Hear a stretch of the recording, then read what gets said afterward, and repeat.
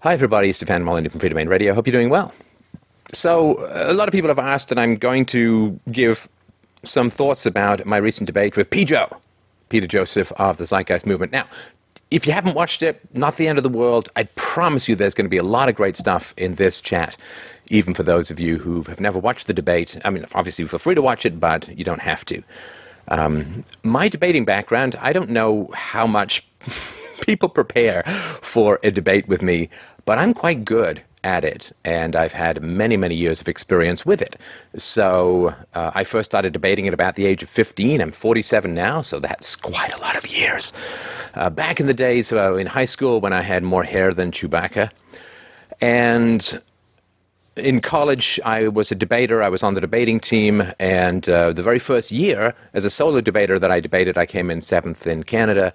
And so I've debated all the way through college. I debated in the business world. You do a lot of debating, a lot of arguing your point of view, a lot of discussions, a lot of negotiations. I've done, 20 or 30 debates with some significant heavy hitters. With libertarian presidential candidates, with professors of law, with really, really good and smart people. So I've got a lot of experience. And I just generally think when you're going up against somebody with a lot of experience, you've really got to bring your A game, which means to be prepared. So I just want to point that out. It doesn't mean I won or lost. And in fact, the point of a debate is not for either person to win or lose. The point of a debate is for the truth to win. And fundamentally, the purpose of a debate is for ideas to be tested against rigorous, rational, and empirical counter-evidence, and for the audience and for the truth to win. And if I go into a debate and I lose a point, so to speak, that's not a loss. You know, if I'm about to brush my teeth with hemorrhoid cream and my wife says, "Ugh, put the toothpaste on your bum." No, wait. Yes, brush your teeth with toothpaste. Then have I lost because I was wrong? No, I end up not brushing my teeth with hemorrhoid ointment, and that's, not a bad way to start the day. So I haven't lost if I'm wrong. I just don't end up with acid in my mouth. So that's, I think, a very positive thing to go through.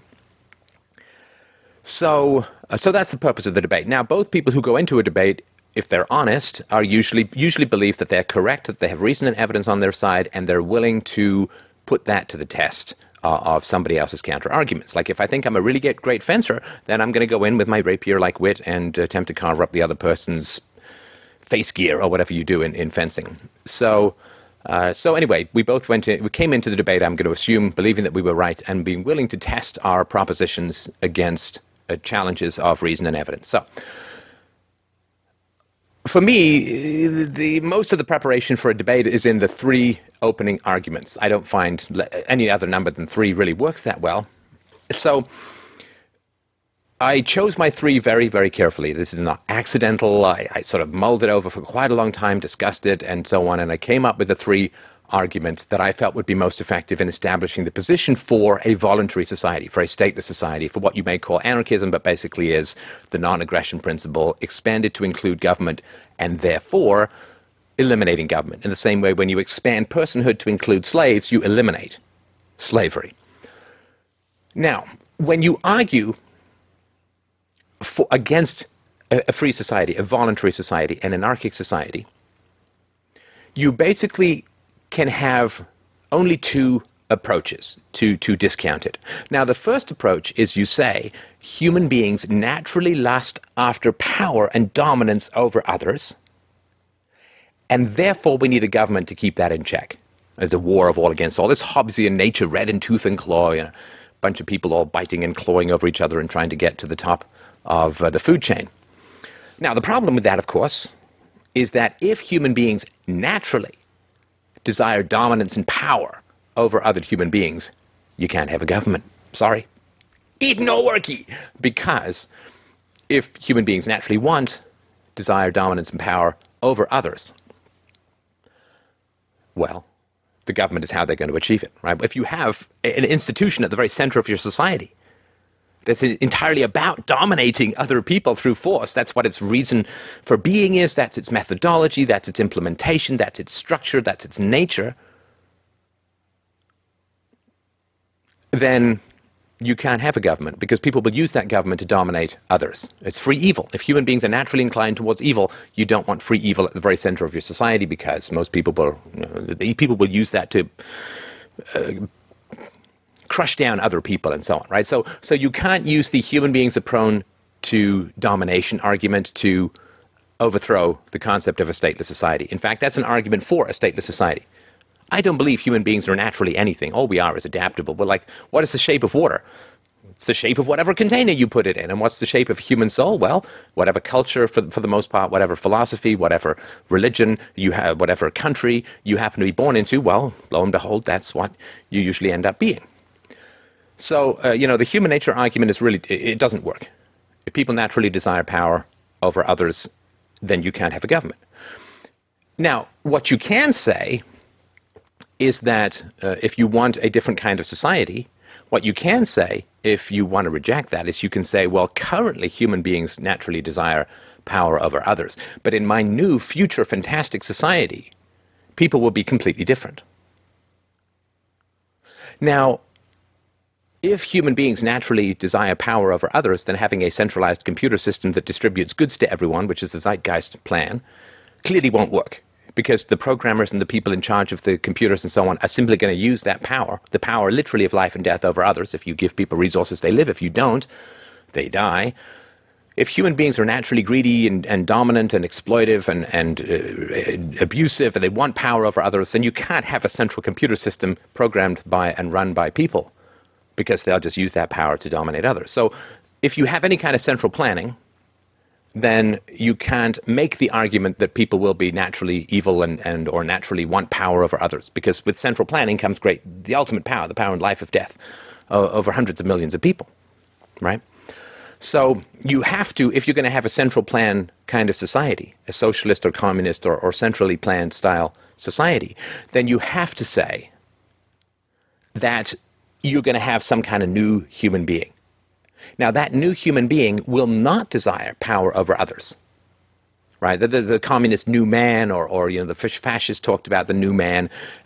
Nietzsche, of course, talked about the Übermensch, or the man who sort of surmounts other men, overleaps himself, and so on. So you can have a sort of central planned authoritarian style society if you can have a new kind of human being who doesn't desire power over others. Aha! But if you can have a new society where people no longer desire power over others, then you can have a stateless free market society because people will be kind, they will be generous, they won't exploit, they won't impose, they won't bully, they won't abuse, they won't exercise unjust power over others. So let's have a free society where everybody trades freely and so on. So this is what I needed to set up ahead of time, and I couldn't do it directly. So what I said was, I said, right at the moment, we don't have a free market, right? That we don't have a free market at the moment for three reasons. One, government controls money. Two, government controls education. And three, governments have severely disrupted families, right? The rise of single moms and just all the mess that's going on in the family at the moment. So I made these cases for very explicit reasons.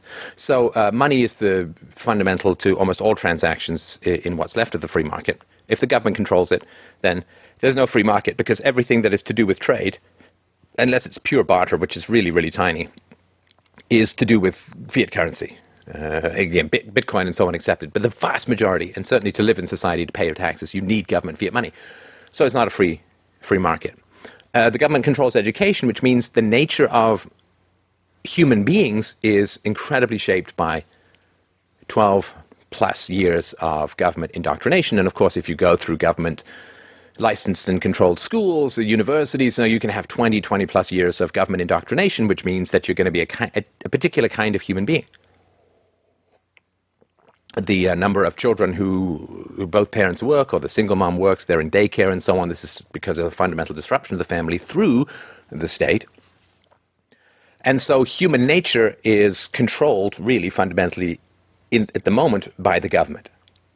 Now, because human nature is controlled by the government, or shaped, I would say, by the government, you cannot use the human nature argument to oppose a stateless society. I hope you understand that. The government creates, to a large degree, who we are, right, by severely disrupting the family, by educating the children, and by controlling so much of our financial decisions by money. Right? So you can't say, well, people are just naturally materialistic and they buy more stuff than they want and they go into debt and so on, and therefore you can't have a free society because this is the way people are. Because people's desire to consume in the present rather than save for the future is conditioned by inflation, interest rates, the money supply, and so on. They may not know it consciously, but they do it that way. Right? When interest rates go down, which the government wants to make the interest rates go down to pay less money on the national debt. When interest rates go down, it encourages consumption in the present and discourages, in fact, punishes savings, because you can't get any money in interest from your savings account, but inflation is running 5, 10, or 15, or 20% a year, depending on how you measure it.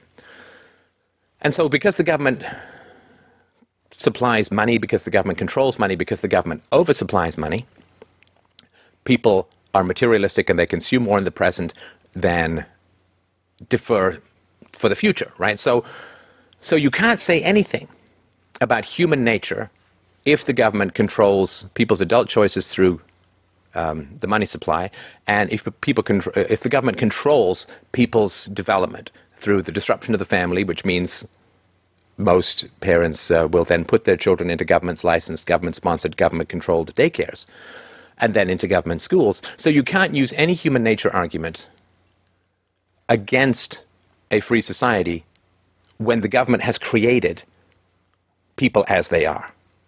So you can't say, look around a government society and then say, well, people are not fit for freedom.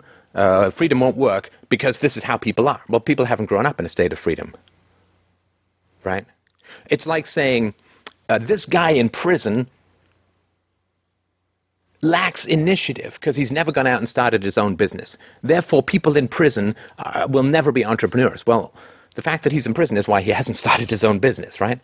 So the reason I started with these three arguments was to eliminate the human nature argument and hopefully to eliminate any comparisons between a future free society and our current existing society. Do you understand? Like if you say slaves can't be free because they're lazy and illiterate, you're confusing cause and effect, right? I mean, slaves are lazy, quote, lazy and illiterate because they're slaves. Why are they lazy? Because they don't get to keep any of the portion of their labor. Why are they illiterate? Well, why would you bother learning how to read? And who would bother teaching you how to read? Blah, blah, blah, blah, blah, right? So that's a fundamental logical fallacy. When you say, well, the future can't be different from the present because everything in the present determines the future. Well, the whole point is that everything in the present is based upon specific conditions in the present. If you change those conditions, you change what is possible, right? So that's why I made these sort of three arguments to begin with. Now, Peter said, after I made this case, he said, okay, I absolutely agree with everything you stated. And I was like, bah! I mean, that's like I'm trying to land a punch and boom, he just knocks himself out. So he agrees that we don't have a free market. He agrees the government controls all the money, the government controls education, the government has severely disrupted families, and therefore we have a state-produced human being. Now, once he agrees with everything that is stated, and I take that very seriously when somebody says, I agree with you. Like, I don't do business on contracts, right? I hire people and for this show, and I don't do business on contracts. I do business on handshakes because people's word is essential to me. And my word is essential to me as well. If I make a promise, I will move heaven and earth to keep that promise or tell you if and like why I can't and whatever I'm going to do about that. So when someone says to me, I agree with everything you stated, I take that very seriously. And I assume that the other person takes it seriously too. Now, if you agree with me about these 3 points, then there's some things you can no longer do in the debate, or you lose. So you can no longer quote contemporary examples and relate them to a future society. Because he's agreed that we don't have anything close to a free market and that human nature is corrupted by statism. Therefore, he cannot use any contemporary examples to talk about the free market, and he cannot use any arguments from human nature. And so once I've blocked him from using any contemporary examples, and once I blocked him from using the human nature argument, but then I've kind of won the debate. So for me, the truth is won, the audience is won, hopefully. So he says, I agree with everything you stated. Now, people seem to get upset with me for interrupting. Well, it's a debate, people. Come on. I mean, grow up. A debate is where you go back and forth. A debate is not, he gives a speech and I give a speech. A debate is back and forth. And Peter himself said at the very beginning, you're free to interject throughout this. He said to me, you're free to interject throughout this. So if you don't like me interjecting, then you obviously would be upset with Peter for making that the standard. And of course, I did wait for a while at the beginning for Peter to take a breath or ask me a question or give me a chance to respond, but he really didn't, so I ended up having to barge in or whatever, right? But sorry, I mean, this is not him giving a speech. When I interrupt, this is what he asked me to do. So get upset with him. Now, what he says, what he said here, he said, so the first, let me just move aside so I can put this up. So you put this up on the screen here. So the first issue that jumps to me, says Peter, is what I call the denial of principle continuum. Now, just to begin with, it's usually not a great idea to invent your own words. There's lots of words around logic and fallacies and all that. You don't really need to invent your own language, because that makes it very hard for people to respond. Like if I said, I'm right because of the principle of flibbity gibbet ole fatang biscuit barrel, I mean, that would be really hard for you to respond, because you got to explain it all, we got to use that same term. So when people invent terms for logical fallacies, that's usually not a good sign. So he said, the first issue that jumps to me is what I call the denial of principle continuum. It's a continuum fallacy or a matter of degree fallacy. Okay, so fallacy, of course, is a term to describe errors in logic. This is the argument that presents two seemingly separate conditions that in truth cannot be considered distinct, as the same principle actually exists behind both of them. For example, the state, which of course I agree with your basic criticisms as far as effects, but the problem is that there's an erroneous separation of behavior and the creation of the state from the underlying philosophical principles inherent and intense, I should say, inherent to the historical premise of the market system. Now, my alarm bells began to go off a little bit here, because he's using the word fallacy and erroneous and so on, but he's not actually showing me how I'm incorrect, right? This is usually not a good sign. When somebody says, yeah, well, your argument is subject to, you know, the Martian android hairstyle fallacy, and then they never actually go to tell me what that fallacy is, then what they've done is they've stuck a label called fallacy to my arguments without actually proving it. This is a sophist trick. It's really unworthy of anybody who considers himself an intelligent and good communicator. If you're going to tell someone that they're wrong, then you need to show someone that they're wrong. Just saying that they're wrong, I mean, the fact that I would even need to say this is ridiculous, but just saying that someone is wrong doesn't prove anything. It only proves that you don't know what it means to say that someone's wrong. Like later in the debate, and we'll get to this, I said to him, I said, stop telling me that I'm wrong and show me that I'm wrong. Stop calling my arguments a truncated frame of reference. Stop calling my arguments simplistic, stop fallacious and so on. Tell me how they are, right? Otherwise, you're just using an ad hom against the argument, ad hominem. And so then he says, we'll put this back up here and move over a bit. He says, the market necessity of competition, self-preservation, differential advantage, and self-interest does not and would never stop at the traditionally assumed edge of the market board game. Is that monopoly? Sorry. Sorry, let me start again. The market necessity of competition, self-preservation, differential advantage, and self-interest does not and would never stop at the traditionally assumed edge of the market board game, if you will, where the referees stand. It's like having a football game and assuming everyone is going to stay within the lines. It's not like that when you consider what's at risk. The state and its creation and its use for as a tool for differential advantage is simply another strategy or tool in the gaming strategy of competition. I think that's an incredibly important point. Now, point is one of these words, like, I don't know what it means. I mean, you either make an argument with reason and evidence, or you just make a statement. If you make a statement, it's irrelevant to a debate. A statement is irrelevant to a debate. The only thing that matters in a debate is the reason and evidence you bring to your argument. But let's look at this. Okay, the necessity of competition. Okay, competition. There's no necessity for competition. The market says, don't initiate force against other people. That's all it says. And you own the effects. You own your body and the effects of your actions, right? And Peter accepted that because he said, Steph, your arguments or your position or your videos, all right, so he accepts that I own myself and the effects of my actions. And he talked about my documentary and my perspective and my videos and my channel. So he knows that he owns himself and the effects of his actions. That's taken for granted in a debate because you address the other person's arguments, which you know is an effect of their self-ownership. So there's no necessity for competition. There is competition a lot of times in the market. But there's much more cooperation than there is competition. The market is 99.999% cooperation. Right, so when I would go up against another business person in a bid, one of us would win and one of us would lose. But I cooperated with the printers to use the printing service. I cooperated with the building owners to heat and service my building. I cooperated with the car manufacturer to get the car to go and drive the proposal over. I mean, you get it, right? I cooperated with the notebook manufacturer for my computer and so on. So it's mostly competition. And then there's little bits of things where there is mostly cooperation, little bits of competition and so on.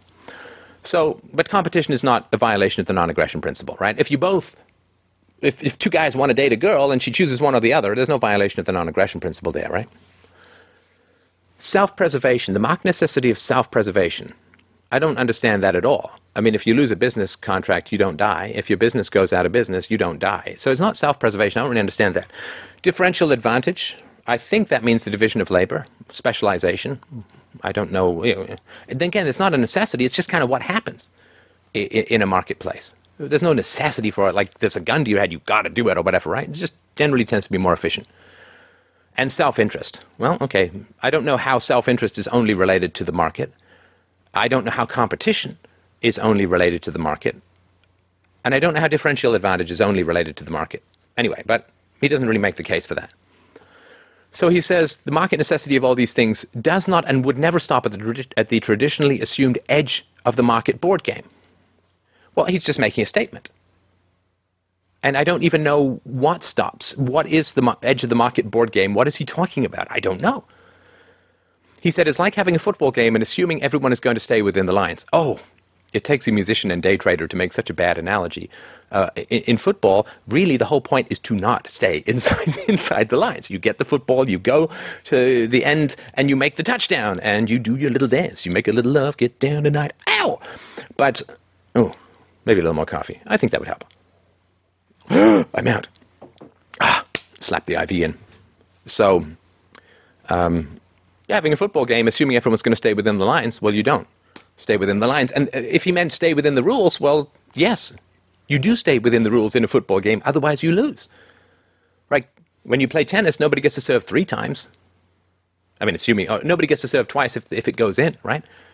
You don't get to use a howitzer, right? You don't get to get giant springy shoes and so on, right? You don't get to have a robot behind you hitting the balls if you miss them.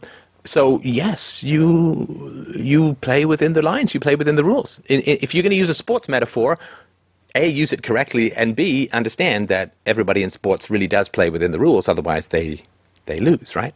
Right? If you bend someone's finger back in MMA and you lose, right? So, anyway. So, it just doesn't make any sense. And again, it's a statement, not any kind of proof. Now, the state and its creation and its use as a tool for differential advantage. So what he's saying is that there were all these capitalist corporations or these capitalist entities, these free market entities in a completely free society, and they got together to create the state and to use it to dominate each other. This is historically completely false. And again, I'm not even going to go. I mean, anybody who believes that, I don't even know what to say to you. The idea that there was this perfect free market and out of it emerged a state is just not even worth discussing. And then he says, so even if you reset everything right now, and I had this conversation with another friend of mine recently that was trying to describe this circumstance, and they said, if we just got all this stuff in place, it would start to amalgamate, and it would change things. I guess this this falls into the category of logical proof because my friend said it. I mean, there's not any kind of argument. He says, even if you reset everything right now, including a lot of the central bank issues you just talked about, removing the so-called state. Again, once somebody says so-called, I don't know what they're arguing. Are they saying it's not really the state? I mean, are you changing the word? I don't know. He said, removing the so-called state, elements of the state would gravitate back towards force and coercion as you define it, regardless, because the principal economic observation of resource scarcity and the game theory of competition remains.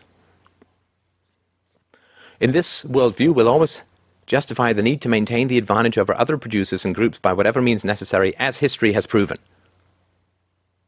Well, you see, you can't use any historical arguments because the free market as I've defined it has never existed. So he can't use contemporary examples. He can't use any past examples, right? And so the moment he starts talking about a state, he's talking about the past, which is not the free market.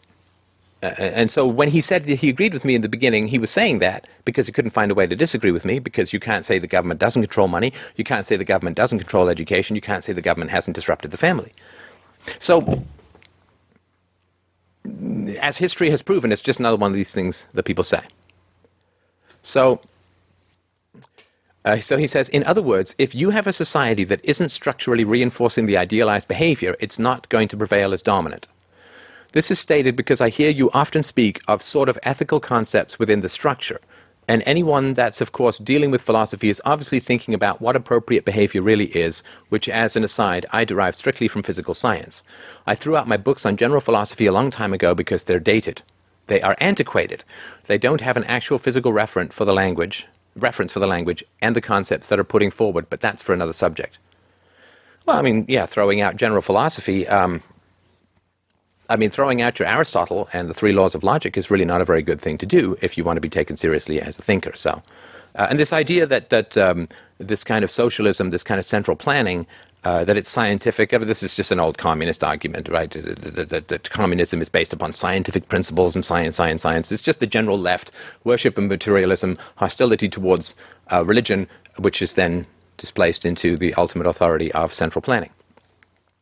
Now, I said... when he said that there's selfishness and exploitation in the market, I pointed out that in a free market, your customers are with you voluntarily, and if you don't please your customers, then they'll go, they'll leave, they'll cancel their contracts, they'll go elsewhere. They'll never come to you in the first place if you get a bad reputation. I mean, try cheating people on eBay and see how long your career there lasts. It simply won't last. You have to please your customers. You have to give them what they want in a voluntary environment. And then he responded with a personal anecdote. Now, trying to draw general principles from personal anecdotes is the definition of racism and bigotry, right? Right, like, so if I said, okay, so let me get into a story. So he basically said, well, for 5 months I wasn't paid by my production company. And he said, that's the true face of the market economy, my friend. And he said that because they didn't pay him, and he hung around for 5 months. Why you do that, I don't know, but he did. And he said, well, he couldn't get his money back because they were in bankruptcy, that some guy who was working there was on his visa, and the visa was going to get taken away. Actually, I guess I can get back to the middle now. And the visa was going to get taken away, and the production company was a corporation, which meant that you couldn't get the money back from the owners. And I pointed out, I said, well, first of all, bankruptcy proceedings, I think, are pretty bad, and they're run by the government. Secondly, work visas are all run by the government. And thirdly, corporations are legal fictions invented by the government for the protection of the capitalists, the sort of company owners and so on, right? And taking one example and generalizing it to everyone, it's kind of mental, right? I mean, it's like me saying, well, I was cheated once by a black guy, so all black guys are thieves. Right? You understand that? A redhead woman got angry at me once. All redheaded women have rage issues. I mean, that's obviously a leap. I don't even need to explain just how irrational that is. But saying I wasn't paid by my production company, and that's the true face of the market economy, that is the market as a whole. Well, and of course, he can't use any examples because he's already agreed with me that what we have is not even close to a free market. It's not even close to a free market. It's like saying that a guy 3 days away from dying from lung cancer is fine because his toe doesn't have cancer. right? So he can't use any examples from anything that exists, from anything to do with history, from anything to do with existing conditions. And as I pointed out, everything that he was complaining about was actually run by the state and not by the free market.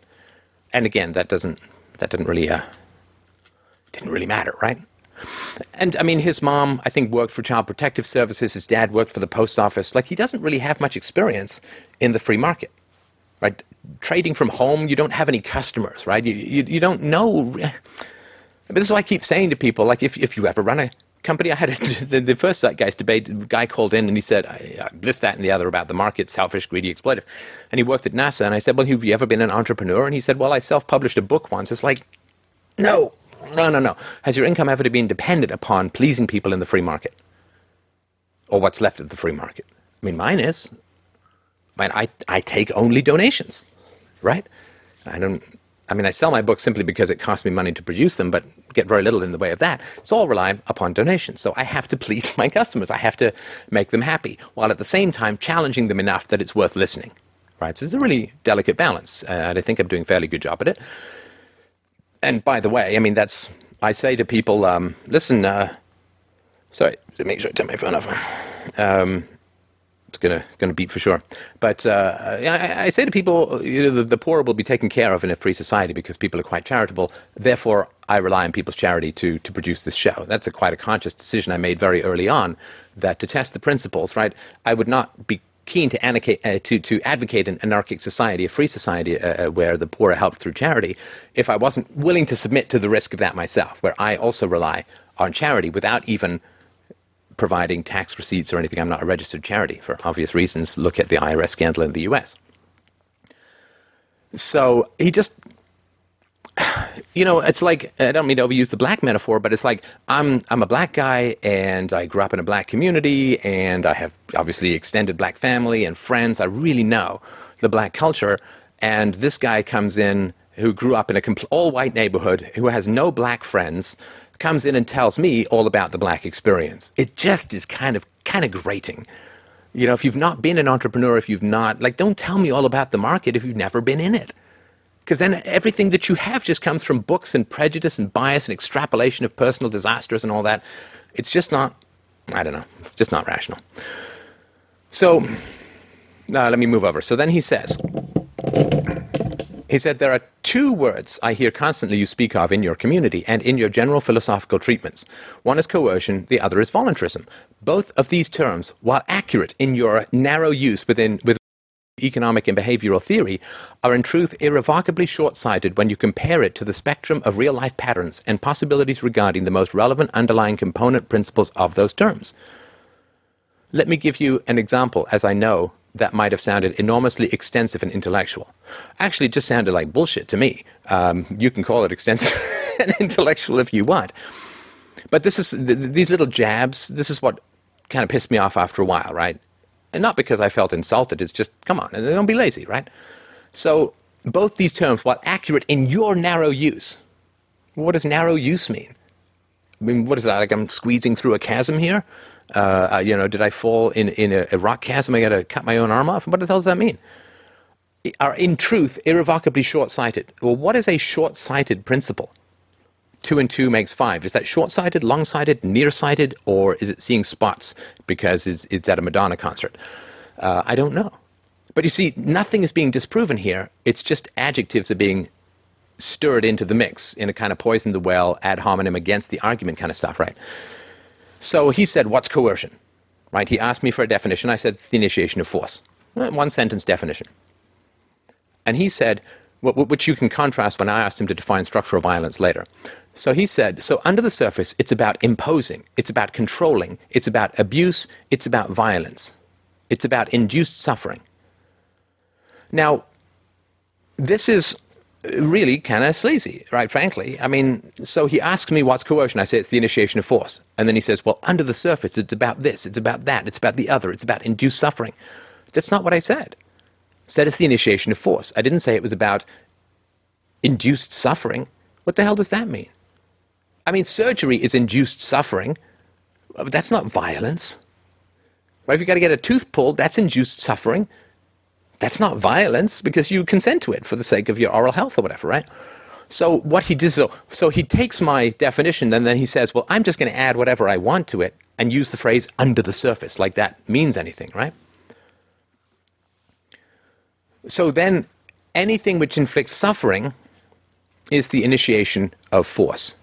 So I guess if I'm addicted to alcohol and I quit, I get the detox, I get DTs or whatever, delirium tremens or whatever they are, that's induced suffering. It's not a so any kind of suffering is violence, and this of course opens the gateway to hell known as structural violence, which we'll get to in a sec. He said, I want to ask a question then, because it's really about resolving suffering at its core. It all becomes moot when it comes to the system process. In the context of economics, I see your point, but let's get down to the core of this. And I was saying, well, the infliction of suffering. I mean, if I ask a woman out and she says no, and I really wanted to go out with her, I suffer. If a woman breaks up with me, that's suffering. Is that violence? Well, of course not. So he took my definition of coercion, called the initiation of force. Now, the initiation of force does not suit his purposes, so he redefines it as the infliction of suffering, which is not what I said at all. And it has nothing to do with what I said. And then he said, well, if you've got 200 people dying of a disease versus 200,000 people dying of a disease, I think he meant a different disease, then obviously you're going to focus on the 200,000 people and so on. And I don't know what the point of that was. And I said, well, I don't see how that would necessarily follow. Right? So if it were true that only the most common diseases would ever get donations or ever get public attention, then I guess everybody would be focusing on ischemic heart disease because that's the number one killer in the world.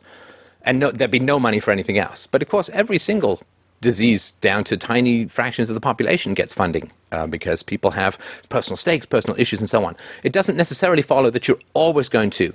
Right? This is the fallacy of central planning. You look at these two numbers and you say, well, of course, we're going to focus on the 200,000. Not necessarily. What if the 200 happen to be the research team? Again, I know it sounds nitpicky, but this is Socratic questioning. You put forward a principle, somebody finds where that principle doesn't apply, and you have to refine the principle. That's natural, right? So Alcibiades, I think, says to Socrates, the best life is a life of happiness, of physical pleasure. And Socrates says, well, when you have an itch and you scratch it, it feels great. So what you're saying is the best life is to have a perpetual itch, which you're perpetually scratching, and that's the best life. Right? That obviously doesn't seem to make a lot of sense, right? And this idea, let's go back to the minute for a second, right? Because this is a very important point. Hopefully the others have been too, but this idea that we sacrifice the one for the many is complete and total utter nonsense. And the people who put it forward, let me tell you what to say to the people who put this forward. It's a really repulsive doctrine. So do you know that your organs, when you die, if you donate your organs, you will save the lives of, on average, 7 people. Sometimes be more, sometimes be less. But on average, you will save the lives of 7 people when you die. What that means is that you are selfishly condemning 7 people to death simply by staying alive. Let me say that again. By killing yourself right now in front of a hospital with an organ donor card signed and sealed, go cut your own throat in front of a hospital with the organ donor cards signed and sealed, you will be saving the lives of 7 people. In other words, the sacrifice of 1 life saves the life of 7. Now, how many people who talk about self-sacrifice and the needs of the many outweighing the needs of the few or the one, how many of them say, and my next plan is to implement this philosophy with integrity by going and killing myself in front of a hospital with a signed organ donor card so that I can save the lives of 7 people, sacrifice myself and save the lives of 7 people. Every breath you draw is another 7 people who die because you are selfishly hanging on to your own organs, you bastard. So the people who say, well, we've got these numbers and you know, we'll sacrifice the few to take care of the many and we'll allow 200 people to die to save 200,000, it's all nonsense. Just call their bluff. Just call their bluff. Say, whoa, I'm so sorry. I mean, obviously, you are in a rush. You've got to get down to the hospital and kill yourself and go save those 7 people at the expense of your own life, because 7 is a bigger number than 1 last time I checked. And they'll say, well, that's not... right? I mean, it's all just mad. It's not how people live, right? It's not how people do. All right, so let's go back to... stay in frame. So Peter says... it gives an example. This is around structural violence and so on. So she says she's a single mother, this woman. She gets fired from a job, and it wasn't her fault. She was fired. They just had to downsize for whatever purpose, basic market correction. She's unable to take care of her child. The child can't. She can't afford health care. She can't afford to have a babysitter. She deals with whatever she can, and she's loosely been able to take care of the child because of the pressures around her. She doesn't have the means to do so.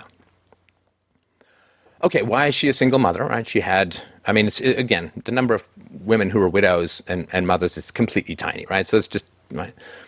So she's a single mother because she chose an idiot or an asshole or a deadbeat to have a kid with, or some guy she doesn't like.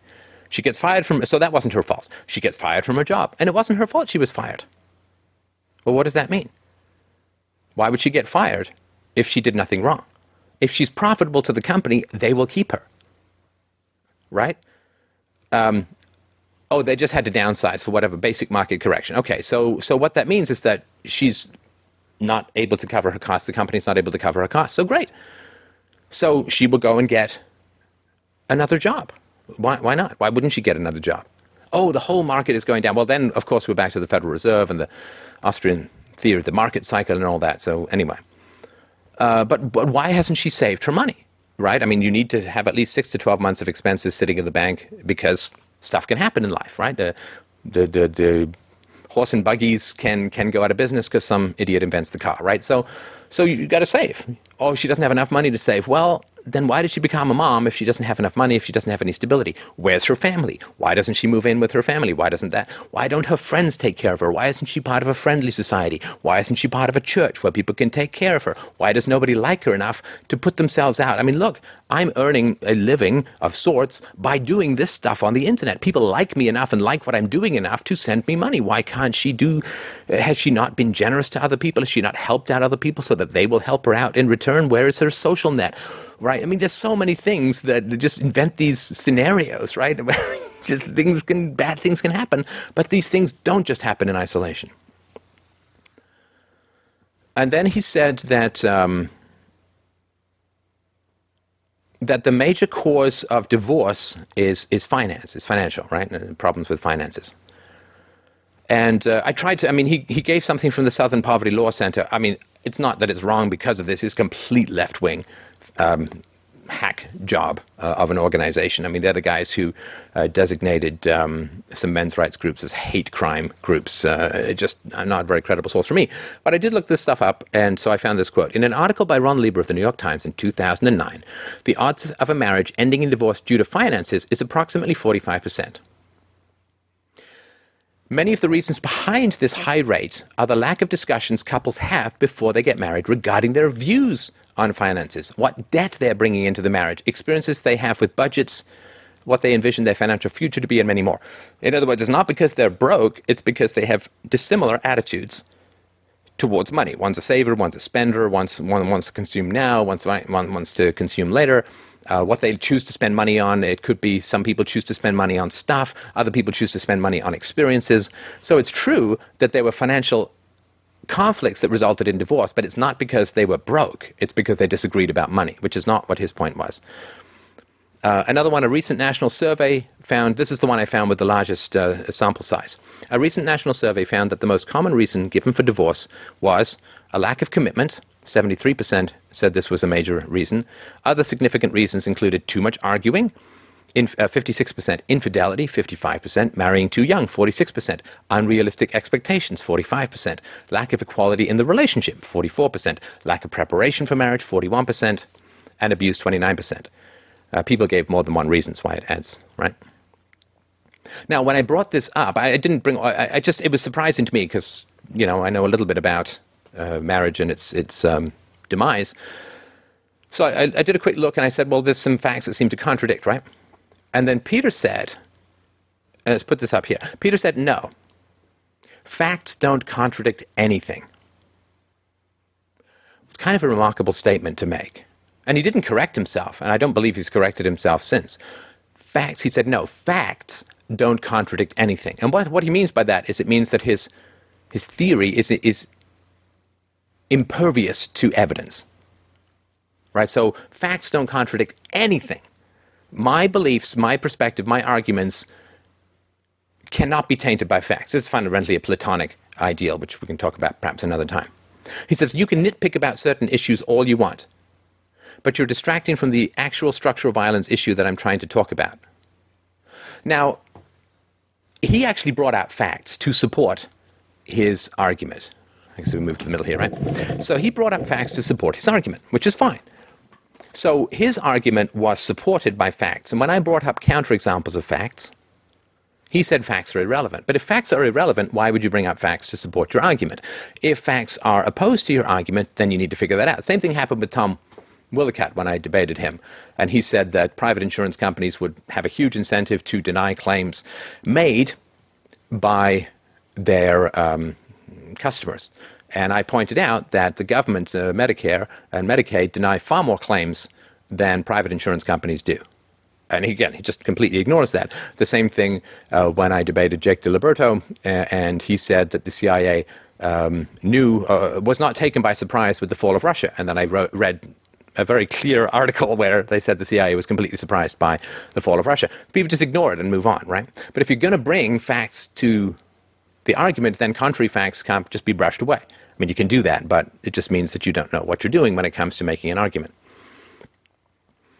So he said, so some of the issues in this conversation, in the sake of argument, you run to do a little internet search and try to find something to debunk something I've just said, which is corollary to what I'm actually pointing out. And now, of course, my point was that, let's say that he's right, that financial stress or strain is a major cause of marital breakup. Well, then the biggest single thing that most couples have to pay for is taxes. So with no government, with a stateless society, you don't have taxes. So that solves that problem. The other thing, of course, is that the American GDP at the moment is about $15 trillion. Very credible economists have put together arguments that say if the regulatory burden on American business had remained at the levels that it was in the post-war period, right after the Second World War, then the national income would be $53 trillion, right, or more than 3 times, right? So basically, you know, people would have, instead of the average salary being like $40,000 or $50,000 or $30,000, $40,000, $50,000, depending on where you are, it would be like $90,000, $120,000, $150,000. Well, that would go a long way towards eliminating financial strain within marriage. But that's a government-caused problem which the free market would solve. Now, he kept saying the free market engages in mass murder. I asked him 3 times, I believe, to clarify that. I never got an answer. And he kept pointing out how the free market creates inequality. Now, for that to be the case, then as central planning and government coercion grew, inequality should diminish, right? But the reality is that as the market has diminished, inequality has risen, right? I mean, the inequality between Ivan Denisovich and Boris Yeltsin would be enormous, right? In other words, the inmate of a Soviet gulag and the head of the Politburo. It would be a huge difference, right? So in totalitarianism, there are massive differences in inequality. So I have one thing I forgot to mention as well. If it was financial strain that caused marital breakups, then when society was poorer, when GDP was lower, then there should have been more marital breakups. But that's not the case, unfortunately, for the theory. Back in the post-war period, marriages were extraordinarily stable, particularly in the black community, even though the average household income was many times smaller than it is now. As wealth increased in the 70s, divorce went up like 300%. And so as wealth increased, divorce increased in general. So the idea that somehow financial problems are the root cause of divorce is disproven by this sort of reality. So let's get to this. I'm almost done, I believe. Not quite. All right. Oh, I'm off screen. Dear God. Let's be professional, shall we? So he said, so the free market creates inequality. Is that right? Peter said, that's correct. I said, so when cell phones were first introduced, they cost about $10,000 each. Now you can get a cell phone, like a burner cell phone, for like 20 or 30 bucks. That is somehow creating inequality in the distribution of cell phones in society? And he said, that's a completely arbitrary example because you're taking one instance of a particular service. I said, it's not a real-world example because he kept talking about, well, I live in the real world, and I deal with the real world, and I deal with facts. I said, it's not a real-world example. And Peter said, oh, it's a real-world example, but it's completely contrary. Well, sure, that's why I'm bringing it up. You're saying the free market creates inequality, and I'm pointing out that constantly driving the price of things down creates more equality. Far more people have cell phones now than when they were first introduced. The distribution of cell phones in society is much more equal. And he said it's a real-world example, but it's completely contrary. It's just completely absent of the point I'm trying to make in the broad statistical view. So counterexamples can be brushed aside as irrelevant to the point that he's trying to make. So he'll bring up empirically testable facts like, does the free market create inequality? And then when information is showed that contradicts those facts, he just says it's irrelevant because it doesn't prove my point. I wish I could do that too. Anyway, so he said, I'm speaking of pure statistics at one point. Oh, let's put this back up. Sorry about the mic noise. He said, I'm speaking of pure statistics. I'm speaking of research that's been done. I'm speaking of the broad view. I'm not speaking of the fact that, yes, there are more material possessions in the hands. And yes, and I said, dude, when I give you like 5 examples in a row, you can't just dismiss them all and say you're speaking of some broad view, right? I mean, that's just substituting an abstraction for an example. What I mean by that is you're saying the theory can completely survive information contrary to the theory. And in fact, information contrary to the theory, which is supposed to be based on examples, information contrary to the theory is an annoyance. Well, I guess it is. But that's not the point, whether it's annoying or not. He said, no, because you're deviating from the broad concept, the broad statistical point I'm trying to make. But I'm not deviating. The facts are deviating from the point you're trying to make. I'm not veering off. I'm presenting information that's counter to the point you're trying to make. He says, I agree with all of those points. I'm not denying that. I'm not denying the fact that, for example, the poor of the United States are much better off than the wealthy many hundreds of years ago in material terms. And that's another subject that I could go on a tangent on, but to stay within the points I'm trying to make here. And so, right? So, yes, you are right, but that's not the point I want to make, which is the opposite of what you're saying. And then there was another big change, right? So he said, the market system's inherent fundamental premise is based on scarcity. It's based on the assumption of having to gain at a possible, and I said, no, that's just incorrect. The free market system is based on a respect of the property rights and the non-initiation of force. Scarcity is a fact of nature. Right, so he says the market system's inherent fundamental premise is based on scarcity. And I said, no, scarcity is a fact of nature. You know, it's not the market's fault that we die. It's not the market's fault that we can't be in 2 places at the same time. It's not the market's fault that resources are finite and human desires are infinite. And so he said scarcity is a fact of nature. He admitted to that. Scarcity is a fact of nature. And so the point of that is that if scarcity is a fact of nature, God, it's dry in here, sorry. If scarcity is a fact of nature, then he can no longer blame the free market for scarcity, right? Scarcity, he says, is a fact of nature. This must mean he must change his argument and no longer blame the free market for scarcity. But he did. And then I pointed out that the free market, by its very definition, is a voluntary win-win exchange. You know, you trade freely, and both people, if they're trading freely, expect to be better off because of that. And we got into a fight at this point. I'm going to put the text up if you want, but he said, once again, Steph, you blockade. And this is the concept of truncated frames of reference that I was in the midst of. So he's calling my frame of reference truncated. I guess that's easier than disproving something. In a pure vacuum and in the void of space, these theories hold true. Again, this is a Platonic argument. In other words, you can have perfect circles when there's nothing else drawing influence. The fact of the matter is, we live in a constant continuum of pressures. And he said, let's jump into voluntarism if you don't mind. I don't use the same simplistic view as you do, and this will explain why. And I said, I would really appreciate it if you would stop calling my view truncated and simplistic. If you prove that my view is truncated and simplistic, you don't need the damn adjectives. If you don't prove it, then it's just bullshit ad hominem, right? So just refrain. If I can ask that intellectual respect, refrain from constantly insulting my position. I don't believe I've constantly insulted yours. And then, of course, he said, well, I'm sorry you were insulted, and so on. It's like, well, it is insulting to the position, right? To say, well, you've got this limited, truncated frame of reference, and it's simplistic, and this and that. See, I think these are not arguments. They're just statements, lazy.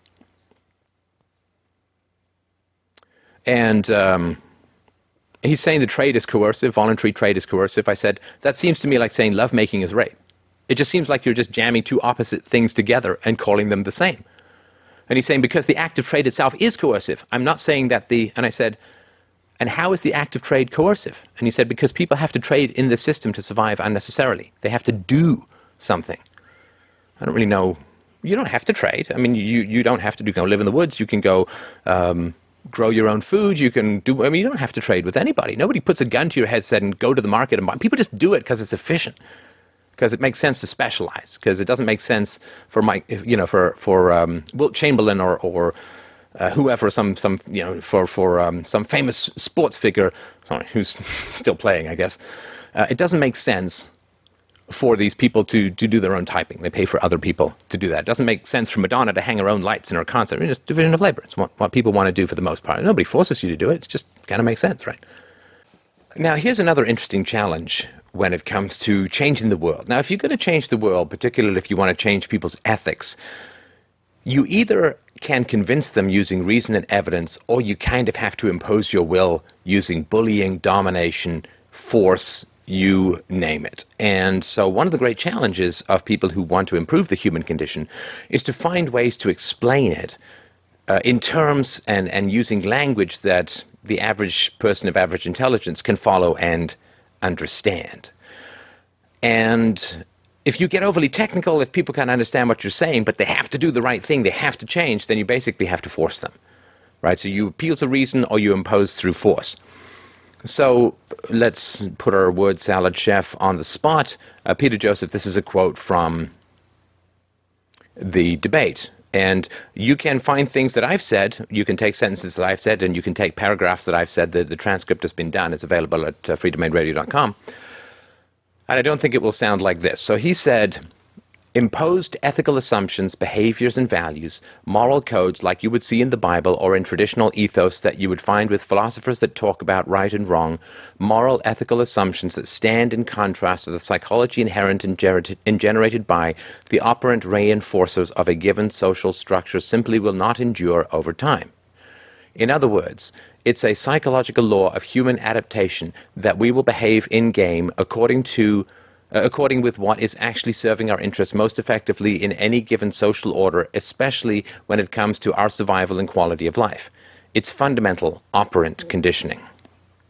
I didn't pick this in any particular fashion. It was just one out of many. This is hard. It's hard to know what's being talked about here. And this is really tragic.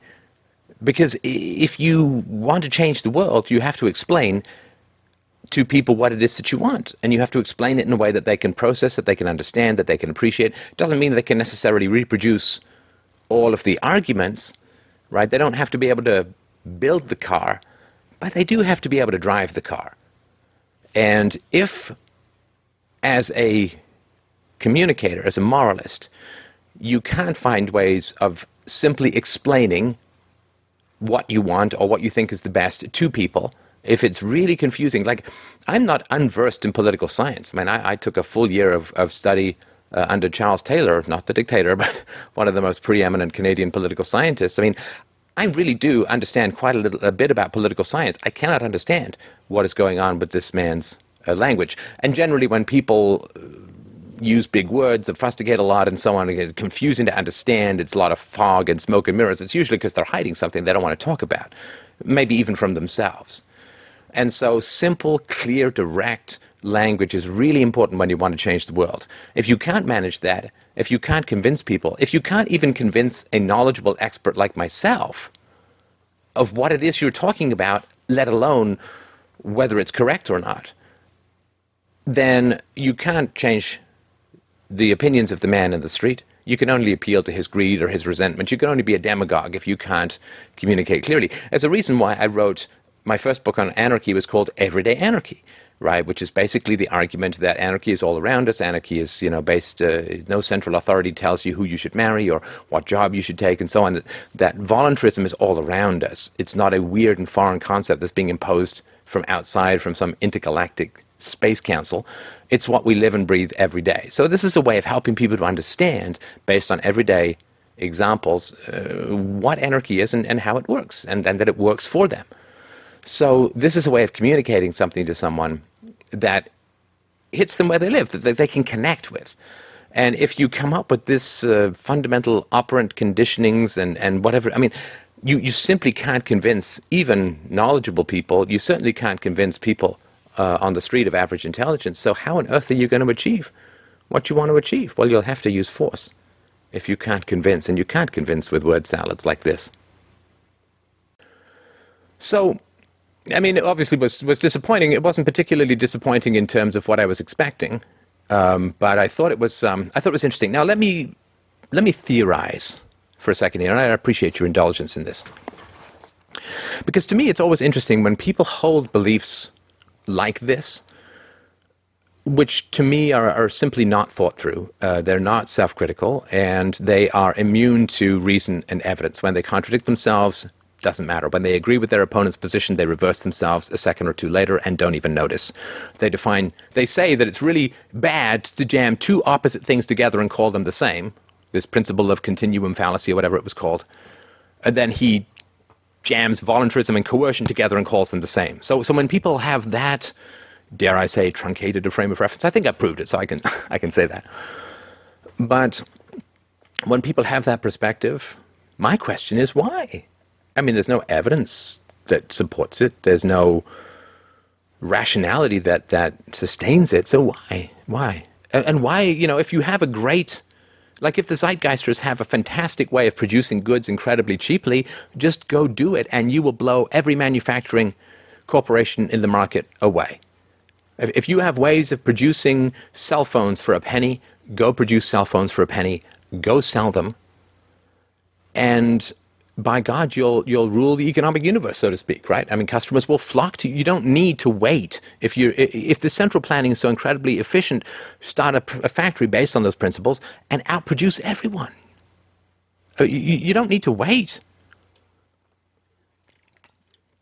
I mean, it's like me saying, I have a teleportation device, but I have to wait until everyone makes $10 billion a year in order to sell it. Well, how much does it cost? A penny. Well, why wait? Just go do it now. I mean, if it's so efficient, you'll just go do it. You don't need to wait. The other thing, of course, is that I don't care about their central planning Marxist mommy robot fantasy. That's fine. I think it's a fantasy. Maybe I'm completely wrong. Maybe Mises and Salerno and all the people who talk about the price calculation problem, maybe we're all completely wrong. So what? So what? Then go do it and set it up. Go get your land and build your city. And if you live in paradise and nobody has to work and everyone's happy, I'll be the first to knock on the door and say, can I come into the baby oil soaked biodome? I mean, I'd love to do that. That would be fantastic. You don't need to have this be some universal thing. Just go do it. Nobody in a free society is going to interfere with what you do. Right, just go get the land and you'd homestead the land if there's land available in the world. I mean, people only live on 3% of the American continent. I mean, there's tons of places. You just go homestead the land and build your city. And if it's paradise, people will go in. You don't need to force anyone to do it. It's completely compatible with the non-initiation of force and contracts. People can sign away their property if they want. And you don't need to wait for the whole world to join you in your belief system. That's the great thing about a free society. It's a constant series of experiments on the best way to organize things. But people obviously have to be free to leave, and people have to be free of coercion, right? So you don't have the right to coerce other people to join your society. You don't have the right to prevent them from leaving if they want. I can't do that either. Nobody can do that and be moral. So I don't see where the need for arguments are. Fundamentally, I didn't really see the need for the debate. If he's saying, well, we should do X, it's like, oh, okay, go do X. I don't want to stop you. Go do it. I mean, God, we should have engine oil flavored ice cream. Okay, go make some engine oil ice cream. It was like the Storm Clouds Gathering guy, like, we can make light bulbs that last 100 years, because there is one that lasted 100 years. Yes, and it's 3 watts. It's had a constant temperature. It's almost never been moved. So, yeah, I guess if you want 3 watts, half a candle, sure. But it's like, go build those things then. You don't need to have an argument, right? The only reason I have debates with people is, Peter Joseph has not rejected the initiation of the use of force for his system. And this is where the moral problem lies. Is he wants to compel you into his system and prevent you from leaving. And this is where the immorality of the system lies. But anyway, it's complete nonsense. But why would people be drawn to this? So I have a theory. Maybe it's true. I think there's evidence for it. Maybe it's true. You can tell me what you think. I'm always struck when people talk about the Venus Project or Jacques Fresco or Al Fresco, I think his name is, that they want things to be provided to them basically for free, that they want to not be subject to the market, to competition, to jobs, to salaries, to wages, to any of those things, that they want to be free to explore and to play and to create and have things provided to them. And they don't really know or understand. They just say it's some algorithm, which is, whatever, right? They don't really know how it's provided, but they just want things provided to them. And I think that that's a very real human yearning for that. And I understand where it comes from. This is the world of a child, right? This is the world of a child. Children should not have to worry about competition or wages or salaries or earning a living or paying taxes or any of those things. They should be free to create and explore, and mommy and daddy provide them resources, and they don't really know where they come from or how they're achieved or what they are. They're just like, I want that toy. Can we afford it? Yes or no? I don't really know what money is or where it comes from. I mean, my daughter sets up pet stores to sell her toys. She'll charge a dime for something expensive and, $5,000 for something. For a tiddlywink piece, right? So in early childhood, this is what the world is. It is this great city where stuff is provided for you and you don't have to worry about being an adult. You don't have to worry about money and jobs and all that kind of stuff. So, and if your needs as a toddler to be shielded from the necessities of adult production and consumption and trade and property and paperwork and contracts, if your need as a child to be shielded from all of that is not met, you will continue to have this yearning and you will be unprepared for the adult life of trade and negotiation and all these kinds of things. And you'll have this yearning. And you probably will want to recreate this a fantasy where your needs will be met in the future in order to avoid the pain of your needs not having been met in the past. So I would assume that the people who are drawn to this movement have this yearning for the recreation of a childhood state in the future. And this is why it's so compelling. And this is why reason and evidence don't matter, because it's an emotional yearning that they have. I actually really sympathize with that emotional yearning. I think it's terrible that their needs weren't met when they were babies and when they were toddlers. Because what they're attempting to recreate is the tyranny that results from an attempt to heal a broken history through social engineering in the future. And I think it's really tragic. Socrates said that know thyself, the first commandment, know thyself. Know why you're interested in particular arguments, in particular ideas. Understand what motives have occurred for you. Therapy, I argue, is essential for everybody who wants to talk about reason, truth, evidence, philosophy, ethics, society, whatever, to make sure that your ideological perspective is not serving some unmet emotional need from your childhood. Scientifically, this is how it works. Most people have an emotional impulse which they then argue after the fact. Now, you probably have noticed that the Zeitgeisters and other people, not just them, but they tend to react with condescension, hostility, and so on when their beliefs are questioned. And that's because when you dismantle an ideology that is an emotional defense for unmet needs in childhood, a lot of pain, panic, anxiety, anger, fear arise. And they then react as if you're scaring them, as if you're making them angry, as if you're alarming them. They react in an aggressive manner because they feel aggressed against, because the illusions that cover the uncomfortable feelings from early childhood are being penetrated. And this is why the facts don't matter.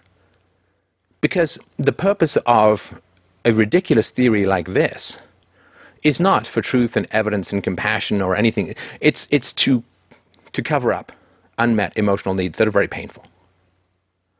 Now, the other thing, so structural violence was talked about a lot, and I think I understand something to do with it. So structural violence is something to do with the structure of society that results in the suffering of people, which is why Peter Joseph wanted to change my meaning from the initiation of force to the infliction of suffering. So hunger is structural violence, poverty is structural violence, and so on. And he said, well, dads will hit their kids because they're poor or they're under financial strain. Marriages break up because of financial strain. Now, if you grew up in a family where finances are a big problem, well, mommy and daddy have to go to work. Well, why do mommy and daddy have to go to work and leave me alone, or leave me in a daycare, or leave me with people that I don't know? No, it wouldn't leave you alone, but leave you in a daycare or whatever, right? Because of money. And therefore, money is the reason that I was left alone as a child, so therefore I don't like money. Mom had to go and work, she had a job, and that's why mommy wasn't there to kiss me and cuddle with me and play with me, right? Because she had a job. Therefore, jobs are bad.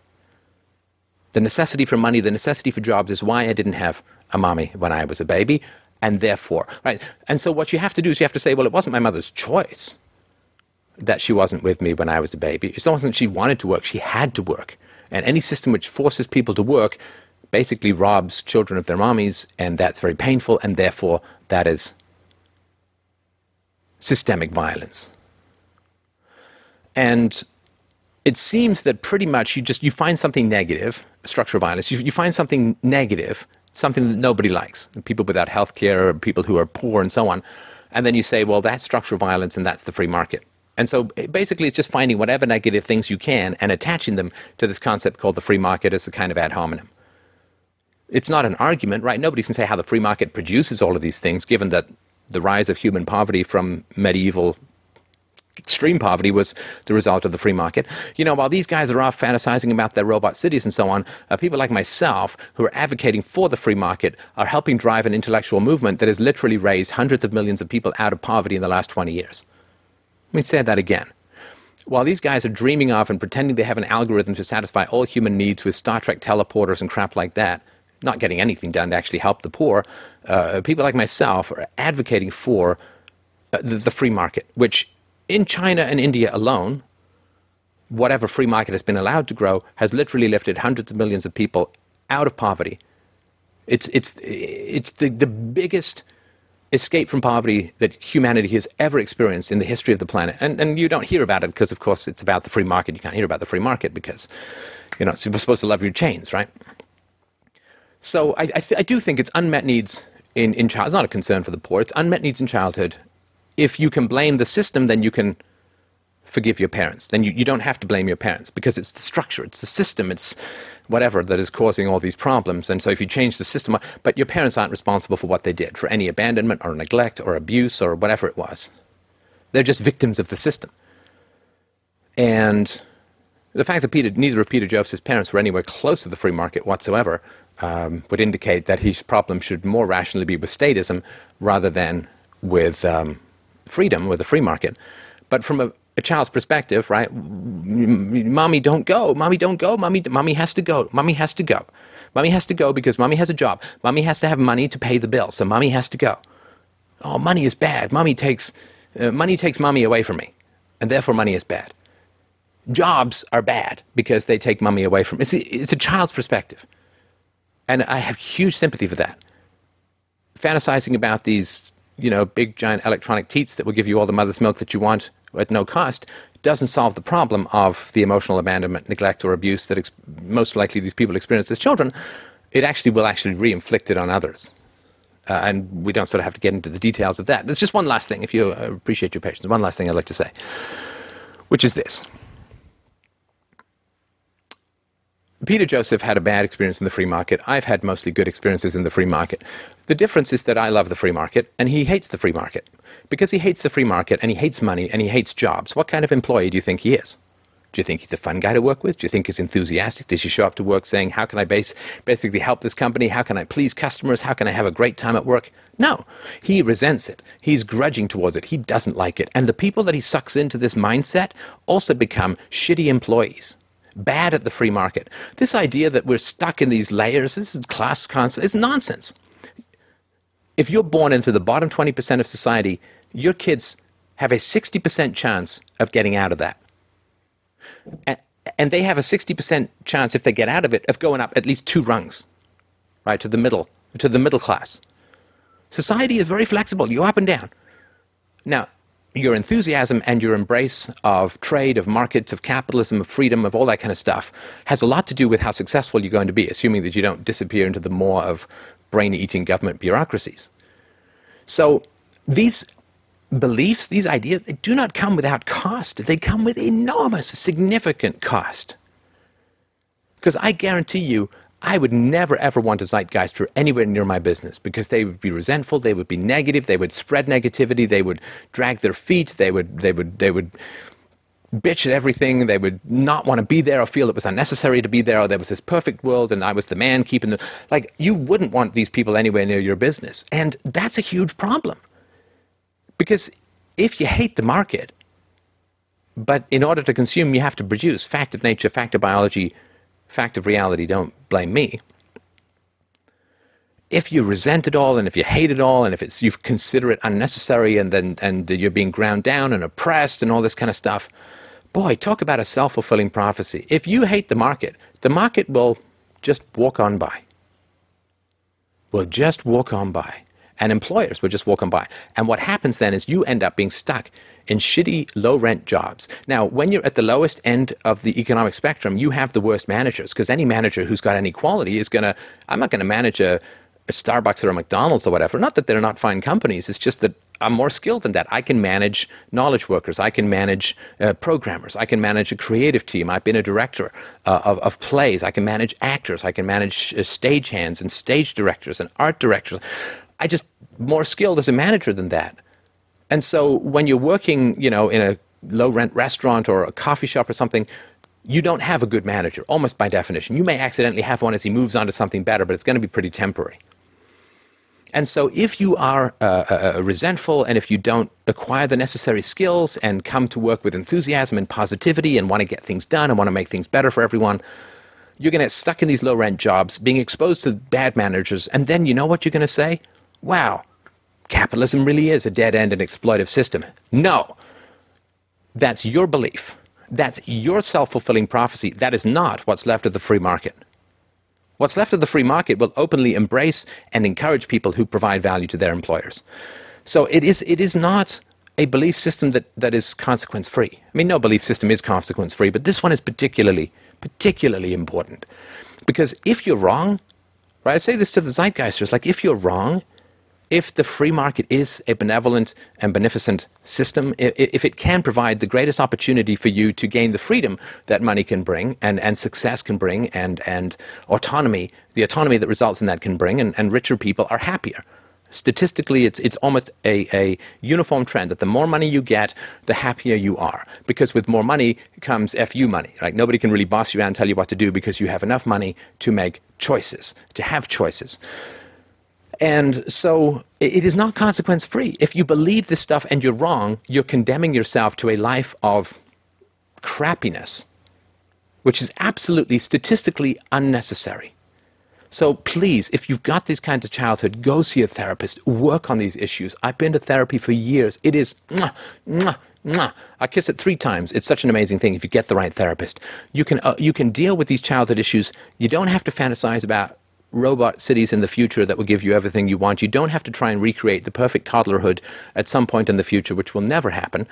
You can actually deal with these emotional issues. You can enter the free market with happiness, joy, confidence, and positivity. Unfortunately, you will have to start giving people responsibility in your life for their moral choices, particularly when you were a child.